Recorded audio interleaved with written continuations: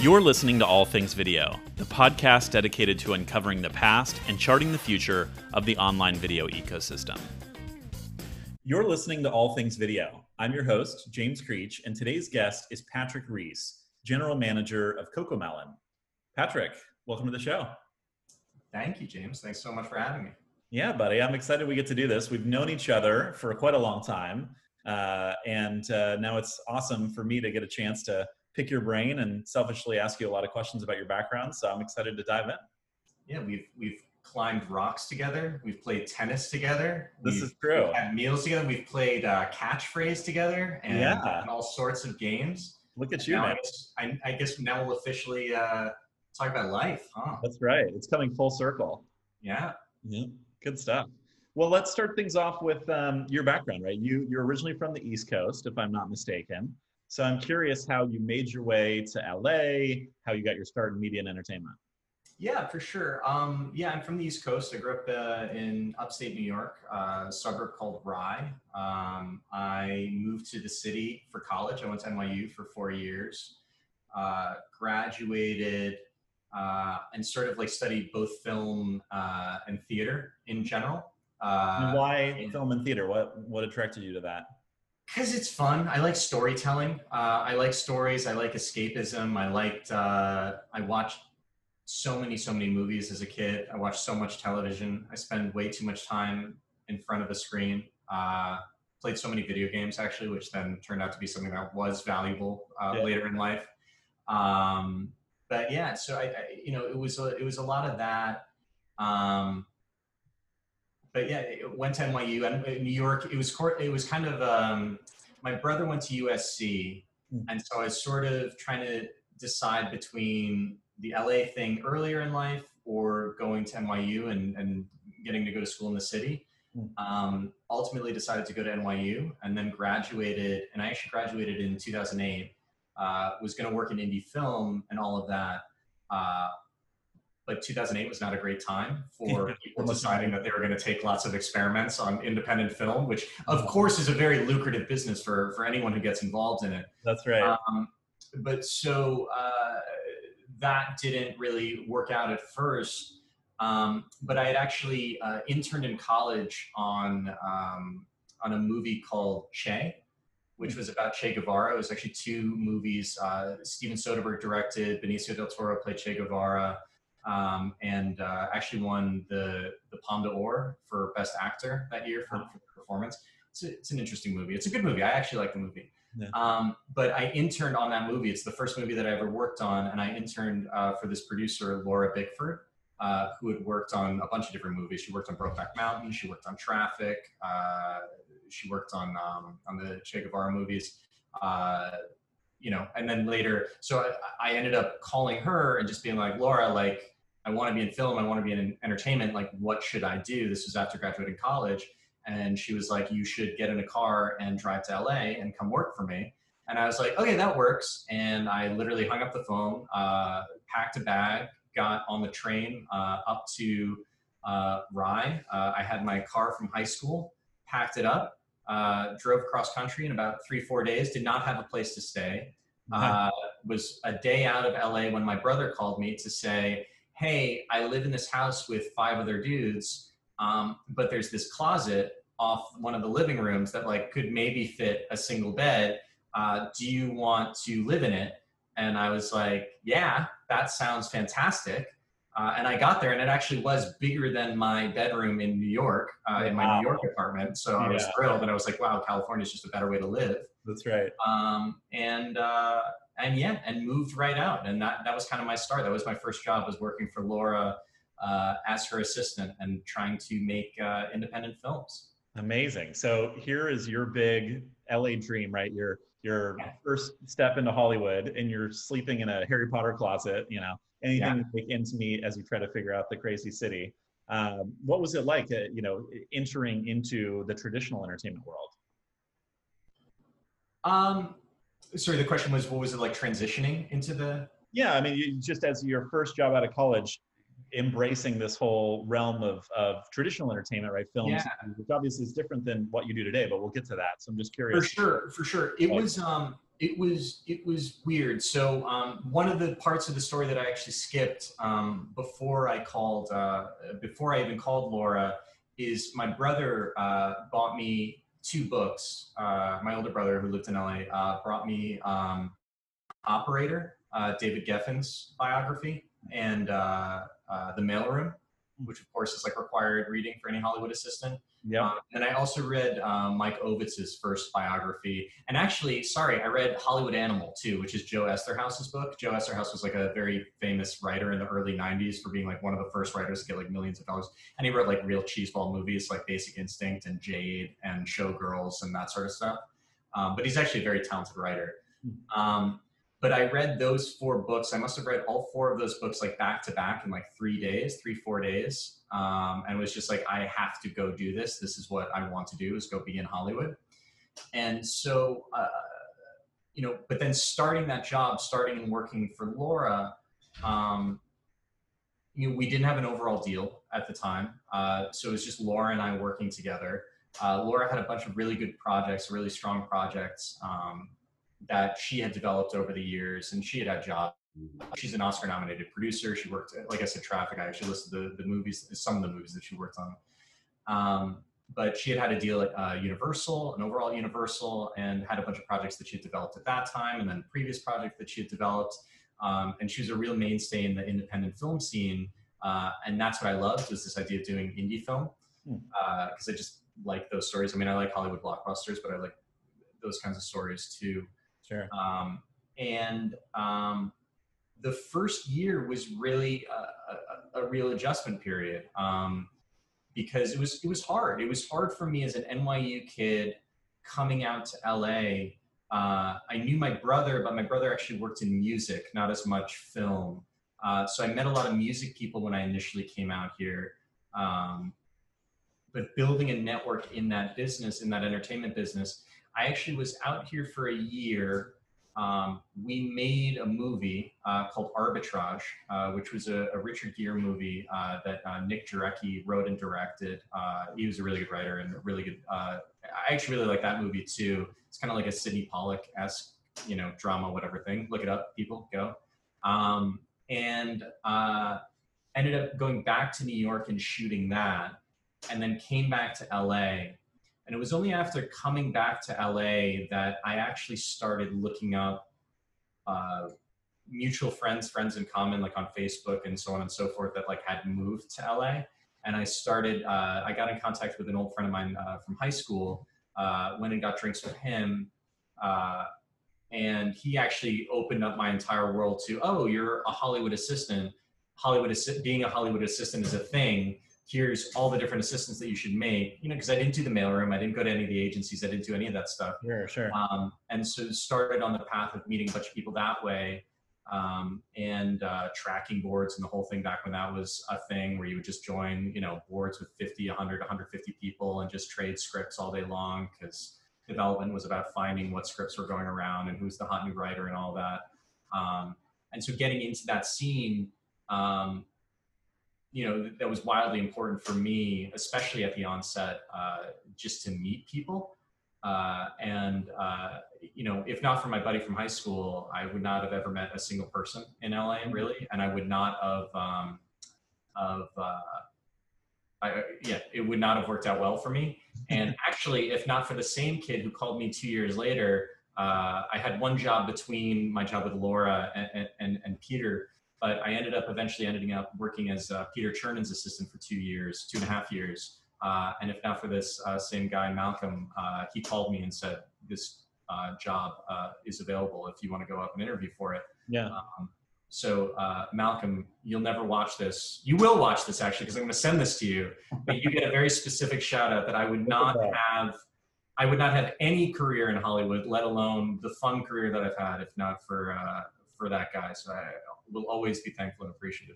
That's awesome. So he tips you off about this opportunity with Peter Chernin. Obviously, Peter, for those who aren't familiar, is this legendary Hollywood icon, right? This super producer, head of the Chernin Group, which, I'll let you share more because you're certainly more knowledgeable than I am, but he's a titan, right, of the entertainment industry. Yeah,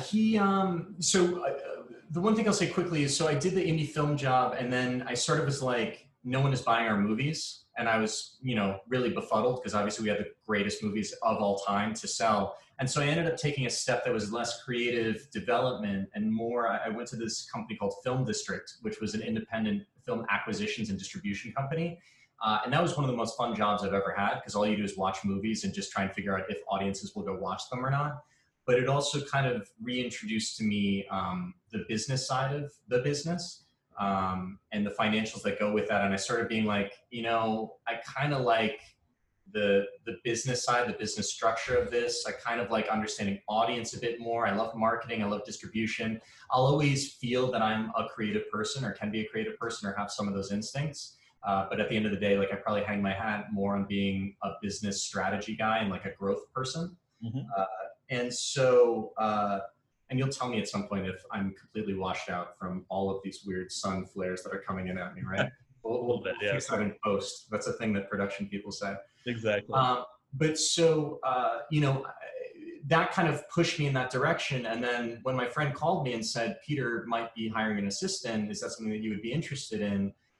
Look, to your point, so Peter's background is, he actually was one of the very first early development executives at Showtime in the late 80s. He got the opportunity to work for Barry Diller at Fox in the late 80s, early 90s, as Rupert Murdoch decided he wanted to launch Fox as a channel. Peter was brought on as one of the early programmers. The shows. Barry, of course, goes on to launch IAC, which is eminently successful. Yeah, like, he was a pretty successful. Rupert, Barry, and Peter are pretty successful people on different timelines, but Barry's anyway. I talk about that, but but Peter had really early successes where he greenlit a show called Married with Children, X-Files, and In Living Color, all in the first 3 years of him being at that network, and those 4 shows were like the top shows at the time. So, he came in with a real sense of the creative side, and he also went on to then, because of his success on the TV side, he ended up ran the film division. He was the guy that greenlit Titanic and was the one that pushed that forward when everyone thought it was a little bit crazy and a little bit too much. And of course, Titanic goes on to be one of the most successful films, if not the most successful film of all time. And from there, continued climbing the corporate ladder at Fox, and ended up as the COO of News Corp, which is the parent company of all of Rupert Murdoch's empire. They owned the Dodgers at one point, tons of different stuff, of course, all the newspapers. And brilliant guy. And he actually was the person that got all of the media executives together at the time. It was Bob Iger, and I actually forget who it was at Universal, but started Hulu, identified Jason Kilar, hired Jason to run Hulu. And, that was 2008, 2009. And I think he got to a point where he was just, there's so much interesting stuff happening in new media and in digital in general. Why don't I go try this? Why don't I go try something new and start my own thing? And again, not to put words into his mouth. Again, Peter, if I've said anything wrong, and Peter, if you end up watching this and I've said anything wrong, I apologize. He started this company, he started the Chernin Group. As part of it, he had a deal from Fox. He left Fox and he had a film and television overall deal at Fox. And then he also started an investment group, which was an early stage, media venture capital fund, however you want to call it. Actually ended up hiring this guy, Jesse Jacobs, who came in as president of the Chernin Group. Jesse's still there. I think Jesse is now the CEO of the Chernin Group. He might be chairman of the Chernin Group. I'm not really sure. But anyway, the point being, that team has been around for a very long time. And at the time that I joined the team, they were looking into purchasing Hulu back from Universal, Disney, and Fox, and had partnered with AT&T to make that bid and go and try and purchase the asset. And it ended up not working out, but it was a really cool moment to join the company, like right at the tail end of that, and be like, whoa, we're buying Hulu? What does that even mean to buy Hulu? And so ultimately it didn't work out. Disney, Universal, and Fox decided they wanted to keep the asset instead of doing that. But at the same time, Chernin had been investing in all sorts of different things. Had invested in a company called Fullscreen, was the first initial investor, Fullscreen, which was an early stage MCN, multi-channel network. They were rolling up YouTube partners, YouTube channels, YouTube creators, and offering them management services and media services and all of that. James has maybe worked in the MCN business a little bit, so maybe understands MCNs well. I imagine anyone listening to James' podcast probably knows what an MCN is, but probably for anyone who doesn't. But so of course, early stage investors in Fullscreen, they were also investors in Base 79, in Net, which was an Indonesian cable channel, was another that we were invested in. Oh wow! And Net, and a bunch of other just digital companies. I'm trying to think at the time. SoundCloud, I don't think we actually did invest in SoundCloud. But anyway, point being, we were looking at that sort of stuff, and Hulu actually fell through.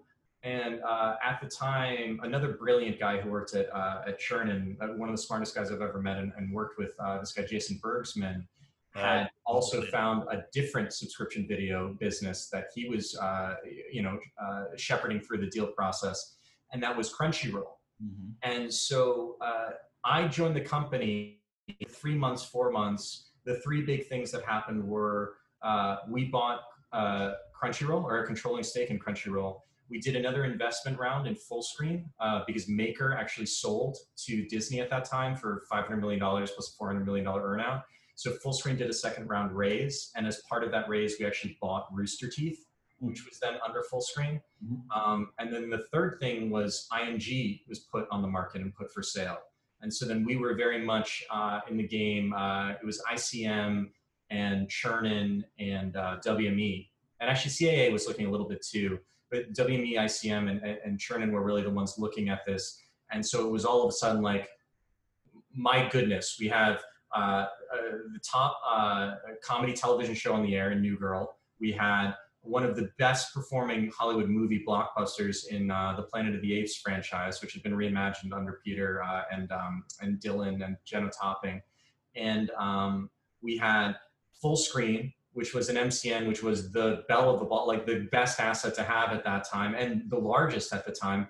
Rooster Teeth, which was one of the most deep fandom media companies that had ever existed, and was born and raised on YouTube. And, early stage like Machinima company way back in the day, and then something that outgrew that. And of course, Rooster Teeth has gone on to do great things. And then Crunchyroll, which kind of was the first subscription service for the thesis of what all media has become today, which is like super fandoms and affinity brands and like finding niche content and like making sure that you're building audiences out of that. And then really nailed it first. They saw, hey, there's an opportunity in anime to activate that super fandom and get people to open their wallets and pay to watch the content they love. Yeah, exactly. And so that was like it was an amazing time. And then the other thing was IMG, like looking at IMG as like a sports rights holder, modeling agency, just different things that they were doing as well. Like it really was this year of, here is every side of media, but beyond every side of media, here's every subset of every side of media. Because you think you understand a regular management company, here's IMG, but also compare that to how Fullscreen is doing management and those kinds of services. Like there are through lines here and all of this, but like, what does all of this mean? What is the connective tissue? Like, how do you think about these businesses? Which is going to evolve in one way, which one has to get more traditional and go the other way. So it really was like an amazing, eye-opening time. And I listed some of the people, Peter Chernin himself, brilliant guy. Jesse Jacobs, brilliant guy. Jason Bergsman, amazing guy, is running the Russo's Brothers company now. He's at Agbo, where he's the CEO. We had another guy, Scott Bromley, really smart guy. Is Steve Kuzno, who's still working in the Chernin side. Some really, really, really smart, amazing people who have continued to do amazing stuff. Sarah Harden came on early on, who actually later went on to be the CEO of Otter Media. And so anyway, like all this stuff happens, and I'm kind of monologuing a bit. This really isn't an interview as much as it's Patrick just talks about. Well, I'm interested. I do have a few questions. I'm interested, number one, in this period of time at the Chernin Group. And Mhm. it's like the hallmark was M&A, right? So was that where you were spending the majority of your time? Of course, Peter has his traditional production. You mentioned New Girl. He has all these other programs on the air, Yeah. which are traditional TV shows that are doing very well. And he's got a great brand and reputation around that. But it seems like on the digital side, the focus was really finding these incredible companies, bringing them into the fold. And I don't know, how involved was the churning group? Were they trying to find synergies between these assets, or provide additional resources to help them grow? Or was it pretty hands off, like, hey, here's the capital, keep doing what you're doing? What was that like? Yeah, for sure. Look, it's hard. I don't want to mischaracterize anything, because I do want to say this. I worked for Peter. I was like his chief of staff, and helped him be organized, ran his calendar, answered his phone, like the classic Hollywood assistant style thing. But at the end of the day, it's not as if I was in the day-to-day rooms of these investment deals and how they were actually run and operated. Later on, I would become a little bit more closer to how we were dealing with certain specific assets as I started deciding, well, what is my next step at the group going to be. But in terms of like the investment philosophy, and a lot of this has changed over the years too, we were involved in the sense that, Jesse's just a super smart guy and Jason's a super smart guy. And we wanted to help these teams build out their companies, right? And Crunchyroll, as a for instance, we won Crunchyroll not with the biggest checkbook. It was really with here's the money that you need to succeed, and here's what the strategy looks like, and we're going to help you get from A to B. And they did that at such an accelerated pace. Like I don't know that people. So the roll-up strategy portion of it, shortly thereafter, or it feels like shortly thereafter now, just because I'm so old and everything that happened in the past feels like it happened so quickly. But because Hulu fell through, AT&T was still in a position where they knew that they needed a video solution, a content solution for themselves as a platform. Of course, they've gone on to buy Warner Media, or Warner Brothers at the time, announced Warner Media. There, of course, HBO Max and all of that. But this was the early stages of this. We're talking 7-8 years ago now. They needed a video solution. And it was even before DirecTV, for that matter, actually, as I'm thinking about the timeline. And Peter and Jesse, to their credit, very quickly identified with Randall and John and all the executive team that were working at AT&T at the time. We had an interesting way to help solve some of the questions that AT&T had from a digital video perspective. And the way that we were answering those questions were, there should be some kind of affinity subscription service. Okay, Crunchyroll, plus Rooster Teeth, by the way. Rooster Teeth had a subscription fan club. There should be some sort of content studio and production arm and production element that knows how to make hits. And that was Rooster Teeth. Rooster Teeth had made Red versus Blue, which still is going on. And it was in the second season of making RWBY, which is one of the most successful, if not the most successful, American-made animes that's ever been commissioned.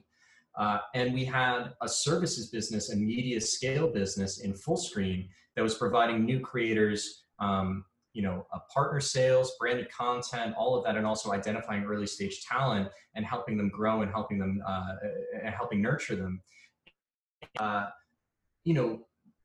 AT&T saw that, or we messaged that to AT&T, or the churning guys messaged that to AT&T, and that led to more of this roll-up strategy, I think, which was, we created a joint venture called Otter Media, where AT&T put in $500 million, and we contributed Fullscreen, which owned Rooster Teeth and Crunchyroll, and then also with the idea of, we were going to launch a subscription video on demand service at Fullscreen that was going to be the MTV of that generation. That was a little bit all the rage at that time. Verizon tried it with Go90. They were just trying to figure out, Viacom was actually had a lawsuit with YouTube and didn't put any of its MTV style content on YouTube because they were saying it was getting stolen. So there was this giant gap of who is going to be MTV if YouTube wins the distribution war.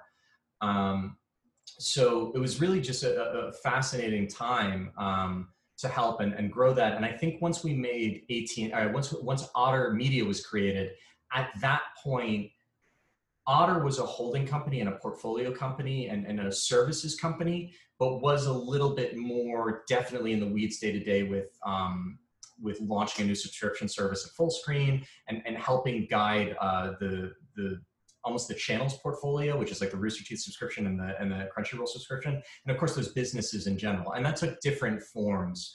But it's my very long roundabout way of saying, how operational were they at that time? How operational were they not? How much were they passive investors? Not. I would say I don't think that they were ever passive investors. I would probably say the same thing about them now, that they're not really passive investors. But that's not to say that they come in and take control of a company either. Like, they work with companies and try and provide value.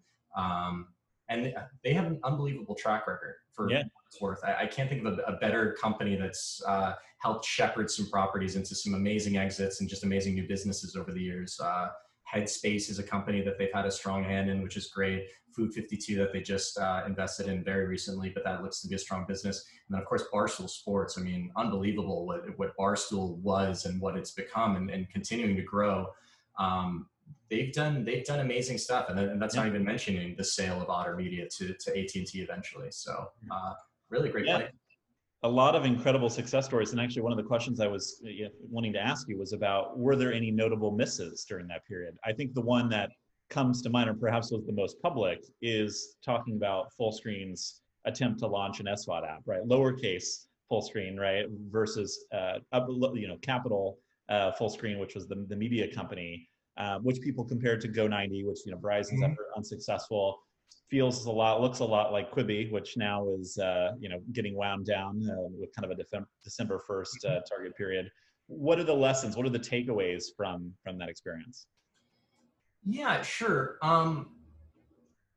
So look, the Fullscreen SVOD didn't work ultimately, or maybe another way to put it is it just couldn't quite find the right market fit and the amount of money that would have been required to really push that forward in an environment where AT&T is the key investor and sort of looked at DirecTV, but then also was clearly in talks to acquire Warner, whether we were aware, whether the higher ups were aware or not.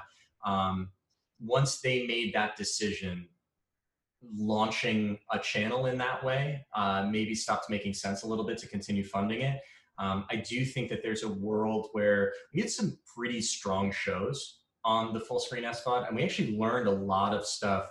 We funded one of Shane Dawson's first podcast, which turned out to be like podcasting in that, like now it's silly. Like, of course I have a podcast, I'm on a podcast, right? But at that time, it really wasn't a normal way to program content. And that turned out to be a wildly innovative way to grab and drive subscribers, and a really strong economical way to do that. So that was an unbelievable learning. We actually took, Andrea Russett had made a movie called Sick House. I want to say it's called Sick House. Maybe it was called something else, but it was a Snapchat movie. So it was first windowed on Snapchat, disappearing, like sort of like a Blair Witch Project style thing. But we took that movie and put it onto the platform. And because of like the first window viewership on Snap, but it didn't exist anywhere else, like it actually had a lot of buzz around it. And that was like a big subscriber getter. Like, there was a lot of interesting content strategies that went into how we were programming the SVOD. And look, it didn't ultimately, it couldn't get to the scale that it needed to. I think also the technology portion of it is just so expensive. And at some point you're competing with like, how much content can you make? How do you make interesting content? How do you make loud enough content? How do you make something that really resonates? How do you differentiate between YouTube and an SVOD and Netflix and, Disney Plus and Peacock and all of these things, right? Like, does Quibi differentiate itself from TikTok? But like, how? And like, what's a better experience? But what's a better long-term experience? Should Quibi have been socially shareable at first instead of not being socially shareable? Like, probably, but would that have made the difference? I mean, who can say? Who will ever know? But, as a baseline, that probably could have been something that helped. Flip side is, on the Fullscreen SVOD, we tried to build a social interactive environment that was within the walled garden of Fullscreen as well, right? Like, we didn't want social audience. We didn't want social to be where our audience was happening. We wanted it to be on the app. And it was different times. And, so there's so many moving targets with it. But it was a really, really interesting time. And I think also being able to compare that to Rooster Teeth's growth at that time, and Crunchyroll's growth for that matter, it actually allowed us, like if you look at the subscription video, the subscription video strategy of Otter Media, not as full screen, let's invest in full screen, but as Rooster Teeth plus Crunchyroll plus full screen SVOD, plus we launched Korean drama.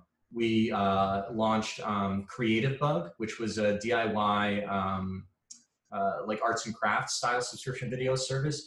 We tried a lot of things. We tried a lot of different affinity products, and we learned a ton. Again, like on a balance, if you're going to launch, and James, again, you've worked with MCNs long enough. If I was going to tell you I'm going to launch 10 channels on YouTube and 3 of them are going to be wildly successful, or 3 of them are going to be wildly successful, I think we'd all be like, wow, that's a fantastic outcome. It's really hard launching channels. Add to it that it's in a walled garden. Look, I think there were some really strong successes there, and of course, a lot that we learned in the process of shutting some other ones down. Nice. So eventually, you go in-house at Fullscreen, right? So your time at the Churning Group finishes up, and then you move on to your Fullscreen chapter. What appealed to you about that, and what was your role within Fullscreen when you came into the business? Yeah, I had dinner with a guy named Bo Bryant, who later became my boss and the lead of the creator division. I had dinner with him when he first started, and we kind of had like a fun dinner conversation where Bo used to work for Ari Emanuel. I was working for Peter, and it was kind of one of those, isn't it so funny when Mogul Man does this or when Mogul Man does that? But that sort of silly stuff, but also just like the macro world of things. And so when it came time for me to, I completed my 2 years with Peter, always committed to doing 2 years. When I completed that time, Fullscreen always seemed really interesting to me. I didn't really know exactly what it was that I wanted to do at Fullscreen. I would say openly, I didn't necessarily want to go do subscription video on demand within Fullscreen, because that felt like either product or content development specifically for that service.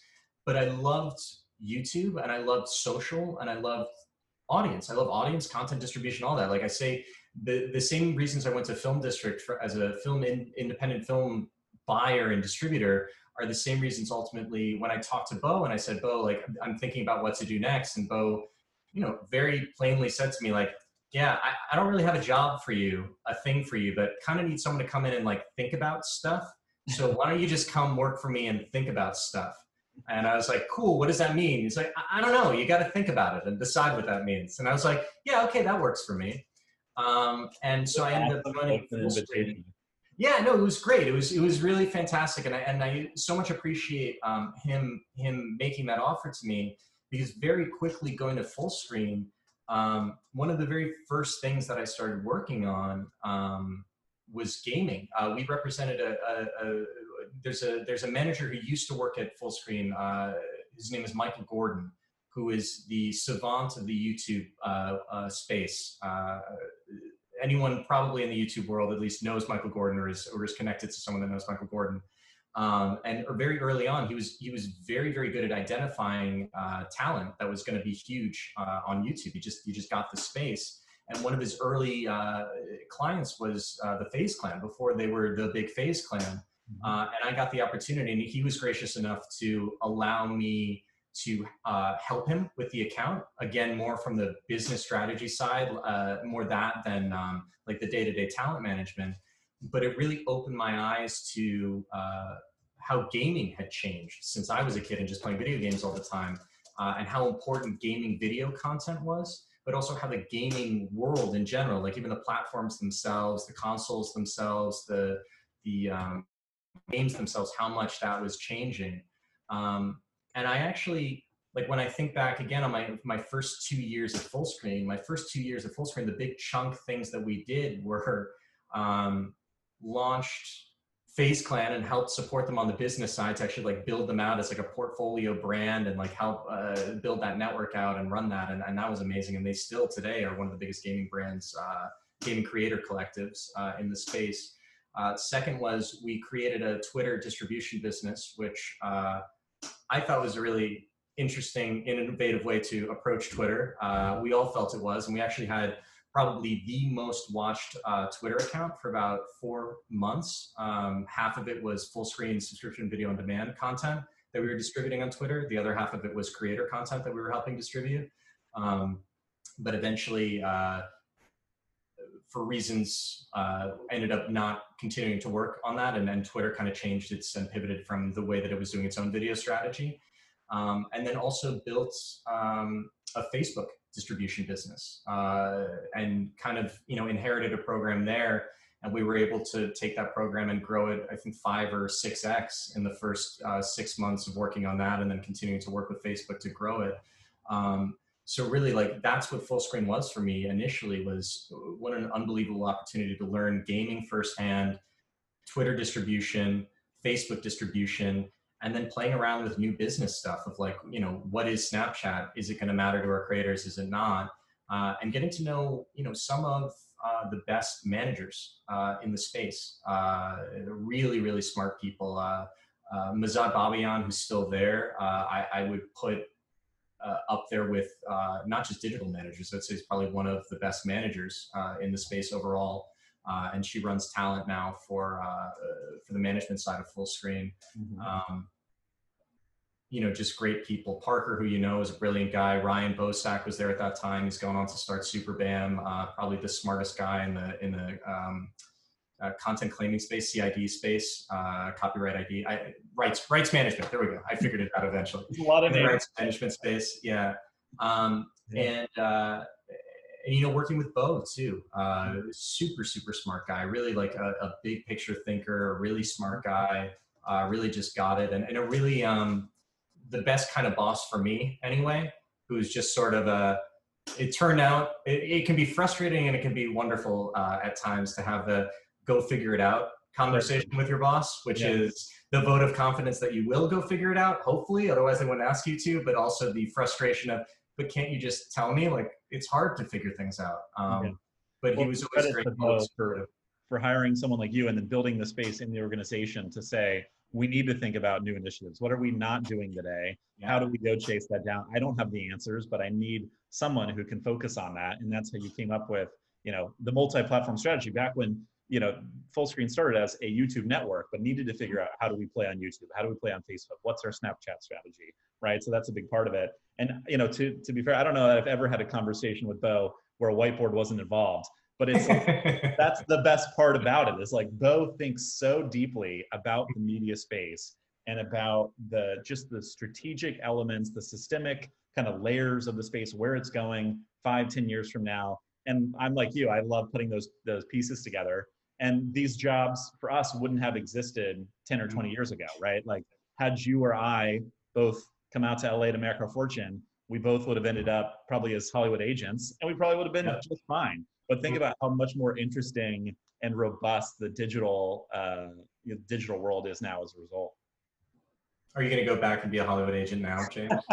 Gosh, I hope not. Nothing against Hollywood agents. I know a number of them, and they're terrific. But it's just like there are other paths to now pursue if you're a business person in entertainment that really likes to think about the strategic pieces, loves having, like you and me both have a lot of relationships and love to network or put people in touch and, see what happens as a result. And I think either of us could have found success in that world, but it's just as rewarding getting to kind of create new paradigms of where media and entertainment is going in the future. Yeah, it was so lucky to have had that experience, and exactly what you're saying too. Like at the start of this business, doing this whole paradigm shift.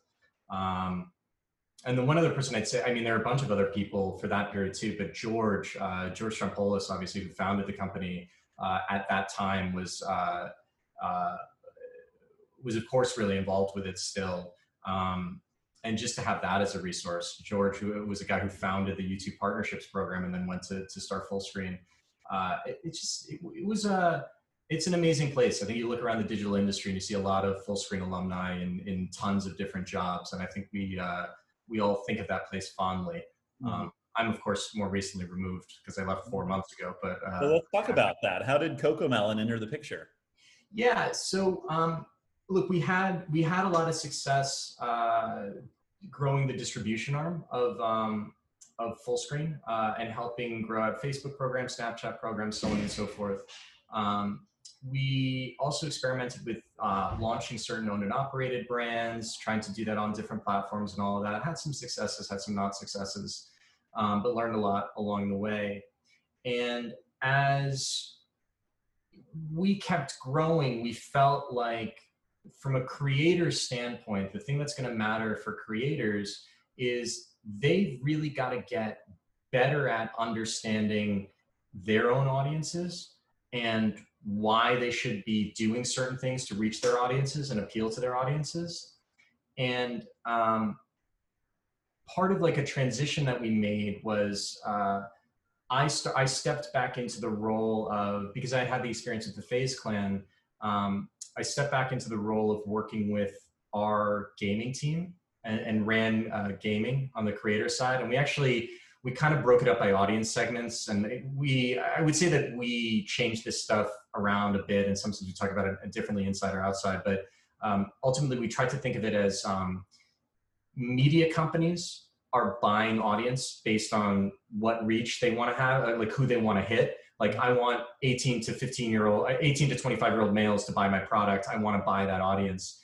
And since media was such an important part of our sales package and also how we were pitching branded content and all the different partnerships, and also how you would sell a product, if you yourself launched a product, you'd have to think about the product that reaches and resonates with your audience.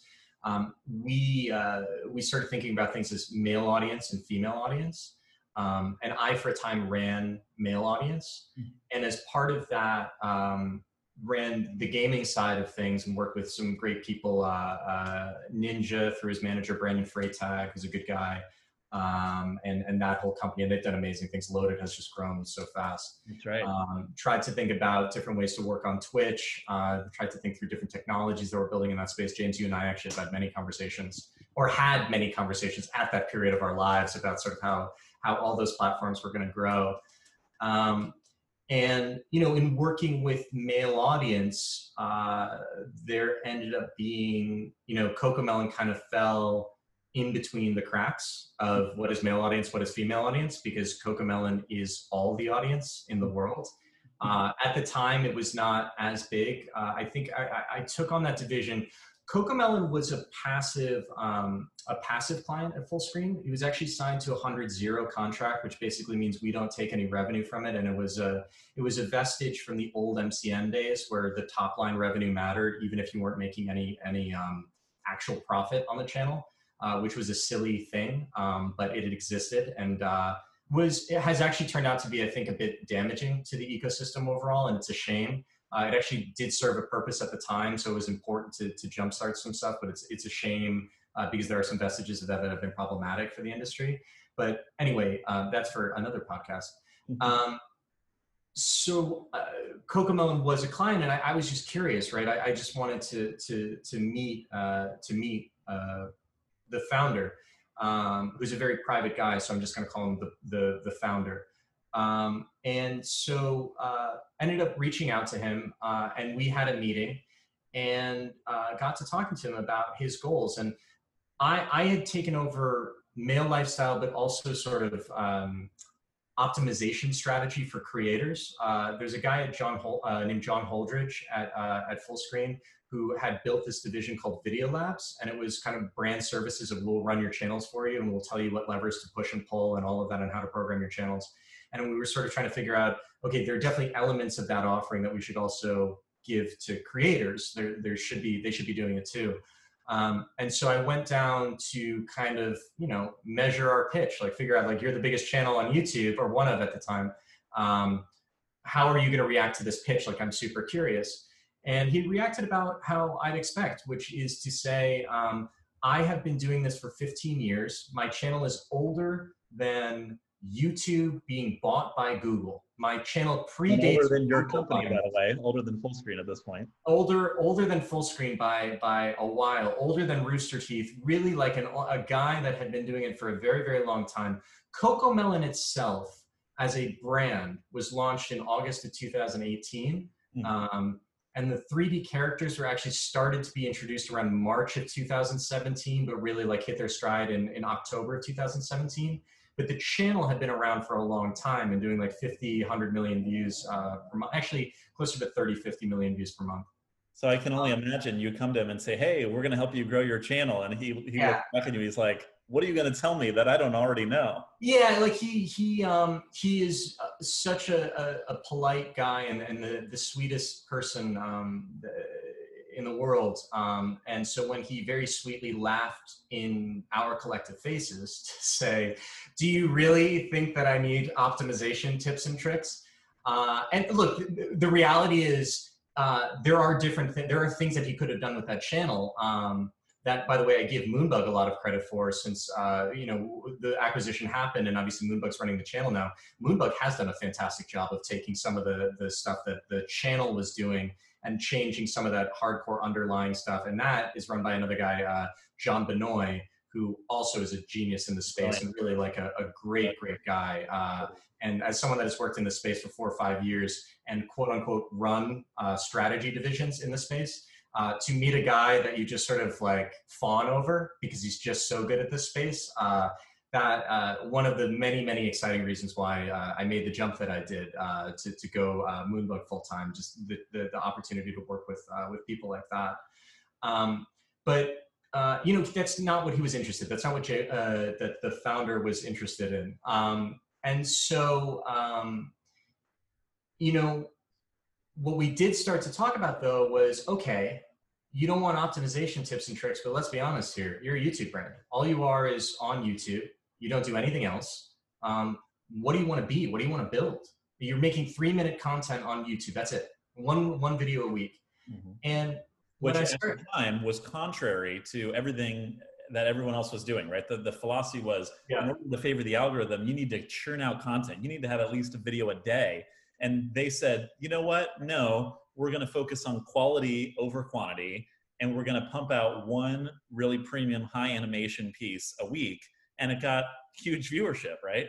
You got huge viewership. And what I will say that they were very smart about was the compilations. And being able to balance, because YouTube watch time is the beast of YouTube. And so being able to have the short video and then having the compilations, which ended up being 25 to 30 minutes, and being able to have people watch those every week and create that kind of a library effect, wildly important. But yeah, CoComelon was very much about premium quality and making the best possible thing, and doing it with a real skeleton crew of brilliant creators, most of them still with us today, but based out of Irvine and doing it as this kind of homegrown business. But spoke to them a bit and was like, how do we build this? How do we build this out? And kind of put together the business plan for CoComelon and said, look, there are only so many different ways to monetize, right? There's brand sales and endorsements, probably not something that's going to necessarily work in the kids space. Maybe it will, maybe it won't. There's subscription fan clubs. Again, like, are we really going to do that? Maybe, maybe not. Live touring, that's an important one, but is that the one that you want to focus on to start? Probably not. And then it's, of course, consumer products and merchandising. Yep. And then original content, either making longer form original content and selling originals to different platforms, or doing content distribution, of taking the library content and figuring out ways to get it onto different platforms. And so kind of talked him through that, and we very quickly came up with a strategy for how we were going to do this. We were going to identify our favorite distribution partners, and we were going to partner with our best distribution partners. We were going to enter the licensing business, but not in some kind of slow way. We were going to identify great partners and work with them. And I actually, I was lucky enough to be introduced to a woman named Samantha Freeman, who used to run a company called Out of the Blue, which is Blue's Clues and a bunch of other things. She worked at Mattel for a long time. No, she didn't work. She did work at Mattel and Nickelodeon for a longer time. And actually joined. She works for a company called Trout now. But the first 6 months of us working at CoComelon, it was the founder and I kind of being like, here's how we're going to start to position ourselves. We're going to start to build these assets. We're going to do this. We're going to start to filter and funnel all this stuff. We brought on our licensing agent, Sam. We started having conversations with Jazzwares, who's now our toy partner. We had a conversation with a bunch of different toy partners. But to be clear, like, this was a year and a half ago, pre-COVID and pre Ryan's World even becoming the phenomenon that it was, right? The idea that a YouTube property was big enough and able to sell products was not a given. We felt pretty confident that we were going to be able to do it. But we also started thinking more about the content strategy too, right? Like, and what messages we wanted to convey and how we wanted to build that out. And look, when I started working with CoComelon, we were the biggest channel at the time, and we were never going to get bigger because we were doing a staggering 1 billion to 1.2 billion views per month. So there was no way we were ever going to grow bigger than that. We had to strike while the iron was hot, because otherwise we're going to lose this audience and we'll, rue the day that we missed our opportunity. And you sort of flash forward to today, we average around 3.5 to 4 billion views per month at this point. So we've quadrupled since, I started working with, not saying that I was the one that drove the viewership growth. I'm just saying since in the 2 years that I started working with CoComelon, we're probably the fastest selling toy property of the season. It's wildly successful. And I think we just spent something like 12 or 13 consecutive weeks in Netflix's top 10 from a distribution deal we did of 3 compilation videos that launched in, I should actually know this cold. June 1st is when we launched on Netflix of this year. So that was like a legacy deal that we did prior to the acquisition. Wow. But that's a deal that, we've outperformed. I think we outperformed Avatar, was something that I just recently read, but that may or may not be true. Point is less that it's not about comparing it to other anime or animation or any of that stuff. Point is more, it's turned out to be such a strong brand and such a brand that resonates with people, and building it and getting into all these different consumer products areas and all that, it turned out to be like a great thing that I'm glad that CoComelon was open to it. And obviously we've positioned ourselves in a way that, we're going to really be able to grow this thing even more over the next few years. Yeah, that's amazing. And how did the Moonbug acquisition come about? Yeah, so back when we were trying to, and this goes back a while, back when we were trying to sell licensing partners on why they should even work with us, and that was somehow an uphill battle, but it somehow was. Of course, the Moonbug team knew right from the start that CoComelon was a unique property and something that they very much wanted to work with. And Renee, who's the CEO, and John Robson, who's the COO, started a courtship of sorts. It was a long courtship with the founder, and they had talks for a bit, and then I think the CoComelon team is just very much like, we kind of want to try and grow this. We kind of want to build this business out, and I had started working with them, and we were just going to try and build out a couple more areas of the business. I think before the founder was ready to hang up his spurs, as it were. And so we built it out a bit more. But to Renee and John's credit, and of course Andy Yeatman and Alfie on the M&A team, they were very, very persuasive and very dogged about the idea that CoComelon truly belongs in the Moonbug portfolio, because yes, it's a great brand, but also because of all the things that Moonbug could do to help and support it and really supercharge the growth, all these different areas that we had identified. And the reality is, it was me doing it alone for CoComelon as that BD guy. And I think we did an okay job, and we prioritized certain things. But look, at the end of the day, this is a massive, massive brand. And to really grow it and really be able to take advantage of all the things we could take advantage of, having more resources would help. And John and Renee and Andy, Alfie, like, they all recognized that. Keep pushing, kept pushing for the conversations. And then of course we got into February of this year, and we had come back from Kidscreen, and the conversations really started to heat up at that point. But then also COVID happened, and COVID of course shifted the paradigm of a lot of different things. But not Moonbug's general outlook on the kids space. Of course, like, the kids space continues to grow, and they've made amazing investments in the area. And I think Moonbug's really well poised and positioned to take advantage of how kids content has evolved over the years. but ended up, making that deal, and they came to terms, and I think it closed in July. I forget the exact date, in July. And of course, I've been working with CoComelon for long enough, and they were gracious enough to say, "Hey, Patrick, we appreciate and respect the work that you do for CoComelon. Would you like to come and work on CoComelon full time?" And let's do it. It's an amazing brand. This will be a fun ride, and it has been a fun ride so far, with many loops to go. Sure, great to hear. And it's interesting how you identified the opportunity for this asset within Fullscreen that, like you said, was a passive partner, had no real support prior to it, and there wasn't really a service org built to support it, because it was, there's the male demographic, there's the female demographic, but it sounds like there was no kids focus. There was no resources or strategy behind kids content at Fullscreen. There was no kids focus. We did not have a portfolio of kids content at Fullscreen. What we did have was we had family channels, and we had channels that appealed to this audience. But this audience is very, very specific. It's a 1 to 3, 1 to 4-year-old audience. We were able at Fullscreen to do a lot for CoComelon, just purely on the services side, right? Like I came in and did like business development and strategy stuff, but we were able to build a really lucrative content ID business. We were able to build a somewhat significant media business in partnership with AT&T and Warner Media. We were doing a lot on the Fullscreen side to support and help grow CoComelon. It's just, it got to a point where, the founder, I think, got to a point where he maybe didn't want to do it on a day-to-day basis anymore.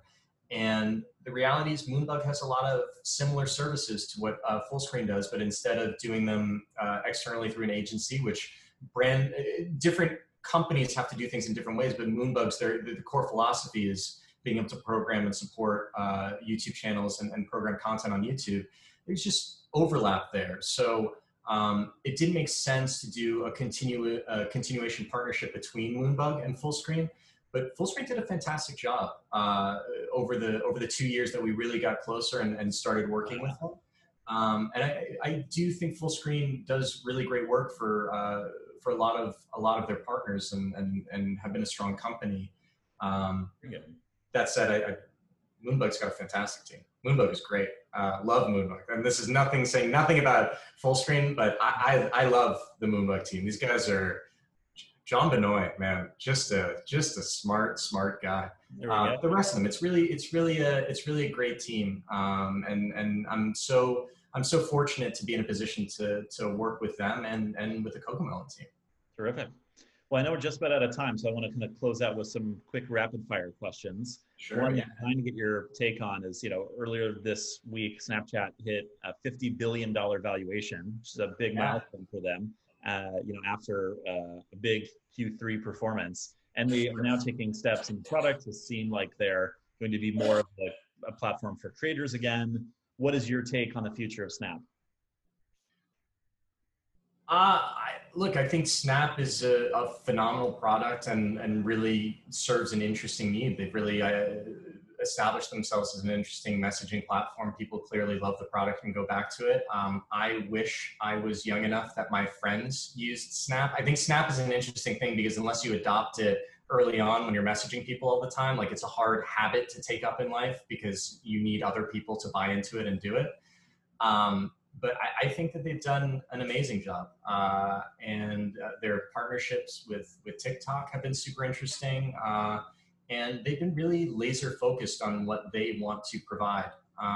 So I think it's going to be really, really interesting to watch how Snap evolves. It's not really a media as in video consumption platform. I guess it's a messaging consumption platform, which has video in it. So I don't know how it's going to evolve. I will also plainly admit this, James. If you asked me 6 months ago, when I'm still working with creators in the Fullscreen network and teen-centric audience and all of that, I probably have a more comprehensive answer because I'm paying more attention to it. Working with a brand that is for 1 to 3-year-olds, 1 to 4-year-olds, they don't use Snapchat as much, believe it or not, and it is less of a day-to-day focus for me. Yeah. What is your take on the recent DOJ lawsuit against Google for antitrust? I don't know that I have a take on it. I think Google's an amazing platform. I think YouTube's an amazing platform, and they've built something that's unbelievable, and the functionality of it is cool. Facebook is an amazing platform, and Instagram are. I would have said 2 years ago it's impossible to build a competitor to either of them, and TikTok is doing an unbelievable, amazing job getting young audience, and we just talked about how Snapchat is continuing to grow.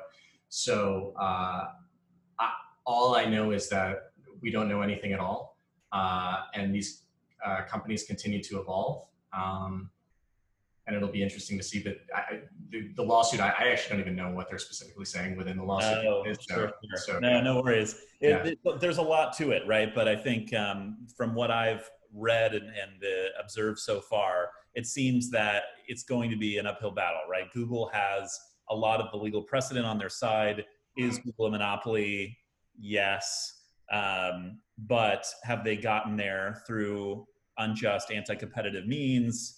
Probably not. You know, Google is a good product and people have chosen to use it. And so under current antitrust law, you know, you can't penalize a company for just providing the best experience and allowing people to flock to it, which is different from, say, like, you know, the people compared a lot to the suit that DOJ brought against Microsoft, where there were anti-competitive practices to point to, right? Like the bundling with, you know, new computers that were sold, et cetera, to try and make Internet Explorer the default operating system, Microsoft Office the default, or excuse me, Internet Browser, and then Office the operating system. So I think Google doesn't seem worried about the lawsuit, but what is likely to happen is it's going to command a lot of resources, PR, internal policy, compliance, et cetera, to just combat this. And then ultimately, Congress is going to be considering other changes to legislation that could impact not only Google, but certainly Amazon, Facebook, other key players as well. So interesting to keep an eye on. What do you predict? What, you know, if you were making predictions for the future of the media space, what would they be? I think that CoComelon is going to become the most known brand in the world, if it's not already, honestly. And I mean, we sit here with, I think, 190 million unique people watch our channel every 30 days. People are spending on average 4 or 5 minutes a day for content. I'm sorry, per session, I shouldn't say per day. We are, like I said, top performer on Netflix, top performer on YouTube, one of the fastest selling toys. And we're only at 3-minute content right now. The kids space is an unbelievably interesting space right now. There's so much opportunity to create strong quality content that parents want their kids to be watching and consuming and thinking about. And I think all of these kids brands in these frictionless environments, in these frictionless viewership environments like YouTube, and then, you know, honestly, more and more as Disney becomes a little bit more frictionless as well, and people adopt Disney Plus, Netflix, as Netflix more and more goes into kids content, which I think it probably will, and HBO Max will need it as a family offering. You know, I don't think I'm, you know, breaking any news saying that kids content is going to be wildly important in the space. Mm-hmm. But I think we're going to find that the brands, you know, the next meaningful, livable brands were born from YouTube, and less YouTube as a scary place. I think YouTube's done a really good job of kind of reinventing itself and repositioning itself as a more trustworthy environment. And I'm just excited to see where we go with that. And keep an eye out for Moonbug, man. Those guys, those guys, yep. Got some really great, interesting brands between Blippi and Little Baby Bum and CoComelon. I don't know that any company is reaching more toddler through 6 to 7-year-olds just with those 3 core brands alone. And then you add a lot on top of that. And by the way, it's all very, very brand safe, family friendly, good quality stuff. And so my prediction for this environment in general is just, look, we always said that digital was going to break down the doors of traditional media. That obviously has happened in a really fast, interesting way with the cable bundle and all of that. But it hasn't so much happened with the other areas of monetization, like live tours, like merchandise like retail and all of that. And But it's that's coming quickly. fastly happening, especially with the migration to e-commerce and all of that. So really just excited for that, what it means to build a full holistic 360 business and where we sit in that world. And my prediction, yes, CoComelon will become the most known brand in the world. I love it. If it's not already, which I think it kind of maybe is, depending on how you look at it. But yeah. So I moderated a panel at VidCon London earlier this year, pre-COVID, before lockdown. There couldn't be any more live events at VidCon and whatnot. But was privileged to have Ditta, the Chief Brand Officer for Moonbug, join us in that discussion, and very excited to hear about your Moonbug's international expansion plans and all of the exciting content that the team is working on. So yeah, I'm a big fan of Moonbug, big advocate of what you're doing, and so thanks for sharing. She's also on I left her off my Love Fest list, but she's also, Dita, you're on my Love Fest list as well. You're also fantastic. It's just fantastic. Good stuff. Well, Patrick, a lot of entrepreneurs listen to the podcast. And so one question I love to ask everyone who comes on the show is, if you were starting a business in the digital media space today, with everything all your experience and observing the white spaces that may be out there, what would you do?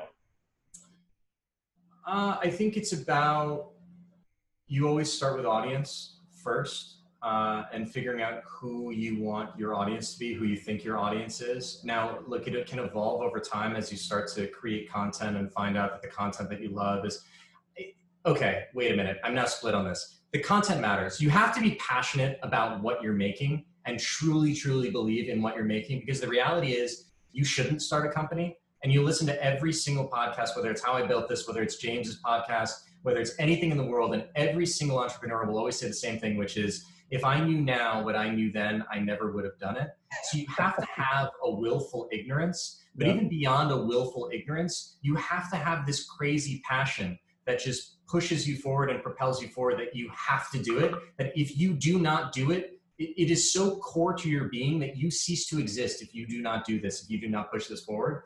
And so in a digital media business, which is even more difficult because it's content and everyone loves content and wants to make content because it's fun, and it is fun, it's excruciating, but it's fun. But anyone that is entering this space, love what you're doing, and then pay attention to your audience and engage with your audience as best you can. I would probably tell you, find a niche. Probably the most successful digital companies are ones that decided on a specific audience to program to. And a lot of them are James's friends, like Matt Levin at Donut Media has done a fantastic job. Yep. Chris Rudy running Cut is doing a great job. The Mythical Entertainment guys are doing a really great job. Matt Paddock, Game Theorist. Rooster Teeth, again, very specific about how they went about reaching their audience. Jacob Solomon, when he was running Wisecrack, I think he actually retired from Wisecrack. I don't know what he's doing right now. But be very, very specific about what you're trying to accomplish. And grind, man. It's every single day, and some days are going to be great and some days aren't. And try and think of 3 great things that you can do each day, whether they're big things or small things, but make sure you do 3 things to move the football forward every single day. And then you can probably sleep at night being like, did I do enough? Maybe I didn't do enough, but I didn't do nothing and I moved the ball forward. And that is what it is. Yep. Incredible advice. And sounds like an average night for me and a lot of other entrepreneurs out there. So thanks for sharing. Yeah, Jim, you have an answer to that, right? You're actually an entrepreneur. I just oversee entrepreneurs. You're the actual entrepreneur. Yeah. So I was going to point out that what you call willful ignorance, we call blissful naivete. Right. Okay. There you go. So it's all packaging, right? That's the investor entrepreneur difference thing. Yeah. Okay. That makes sense. That's fair. Yeah. No, but Patrick, where can people find out more about you, more about CoComelon and Moonbug? Oh, that's a good question. That's one that I'm weirdly not prepared for. I guess on the intraweb. Well, Moonbug has a website. CoComelon, of course, has its YouTube channel. My email is just my first and last name @moonbug.com. I'm going to be really curious to see now who listens to your podcast and follows up on that. Send me notes. But yeah, reach out anytime. LinkedIn, I guess, exists as a way to connect as well. But look, it's a crazy world. It's an ever evolving world, and there are a lot of bad ideas, but there are a lot of great ideas. And the difference between a bad idea and a great idea is you can't really tell until you work on it a bit. So always love talking to everyone about everything and just hearing what's going on. And James, honestly, I just appreciate you even inviting me on the podcast at all and having me. It's been fun. I think monologuing for like an hour. So I apologize. I guess I'm not brief is a thing that we'll say about me. But yeah, I really appreciate the invitation and appreciate you having me. That's okay. I think when I extended the invitation, I understood your proclivity for loquaciousness. So we'll just jump. Yeah, right. Great. But Patrick, I wanted to point out, I think you won the award for mentioning the most people during the podcast, which just goes how well you are networked, right? And also how good you are at kind of referencing the other incredible work that other people do, whether it's on your team or other entrepreneurs that you've been able to point to. So I love that. Well, let's be clear, James. They're the ones that did all the work. So I do have to say, I didn't say Parker Jones's name. And I love Parker Jones, very smart guy, no context to that at all. But since you're saying I'm saying people's names, I should probably say Parker Jones as well. Thinking of you, buddy. No, but listen, honestly, when it comes to people, you can't do things alone. And honestly, those people are all way smarter than I am and better than I am. And I'm just honored to have gotten the chance to work with so many of them because they've really shaped my outlook on things. And all I try to do is aspire to follow through on lessons that they've taught me over the years. Right on. Well, Patrick, thank you so much for coming on the show. It was so great to dig into your history, learn a little bit more about, the inside baseball of the Chernin Group and Fullscreen and, now CoComelon and Moonbug. And it's also just so fun to examine the paradigm shifts and the strategic changes in the business over the years. And you're someone who's thought a lot about that. So thanks for sharing. Yeah, for sure, man. Thanks for having me. Thanks for tuning in. I'm James Creech, and this has been another edition of All Things Video. If you like what you hear, we hope you'll share and subscribe for new episodes. See you next time.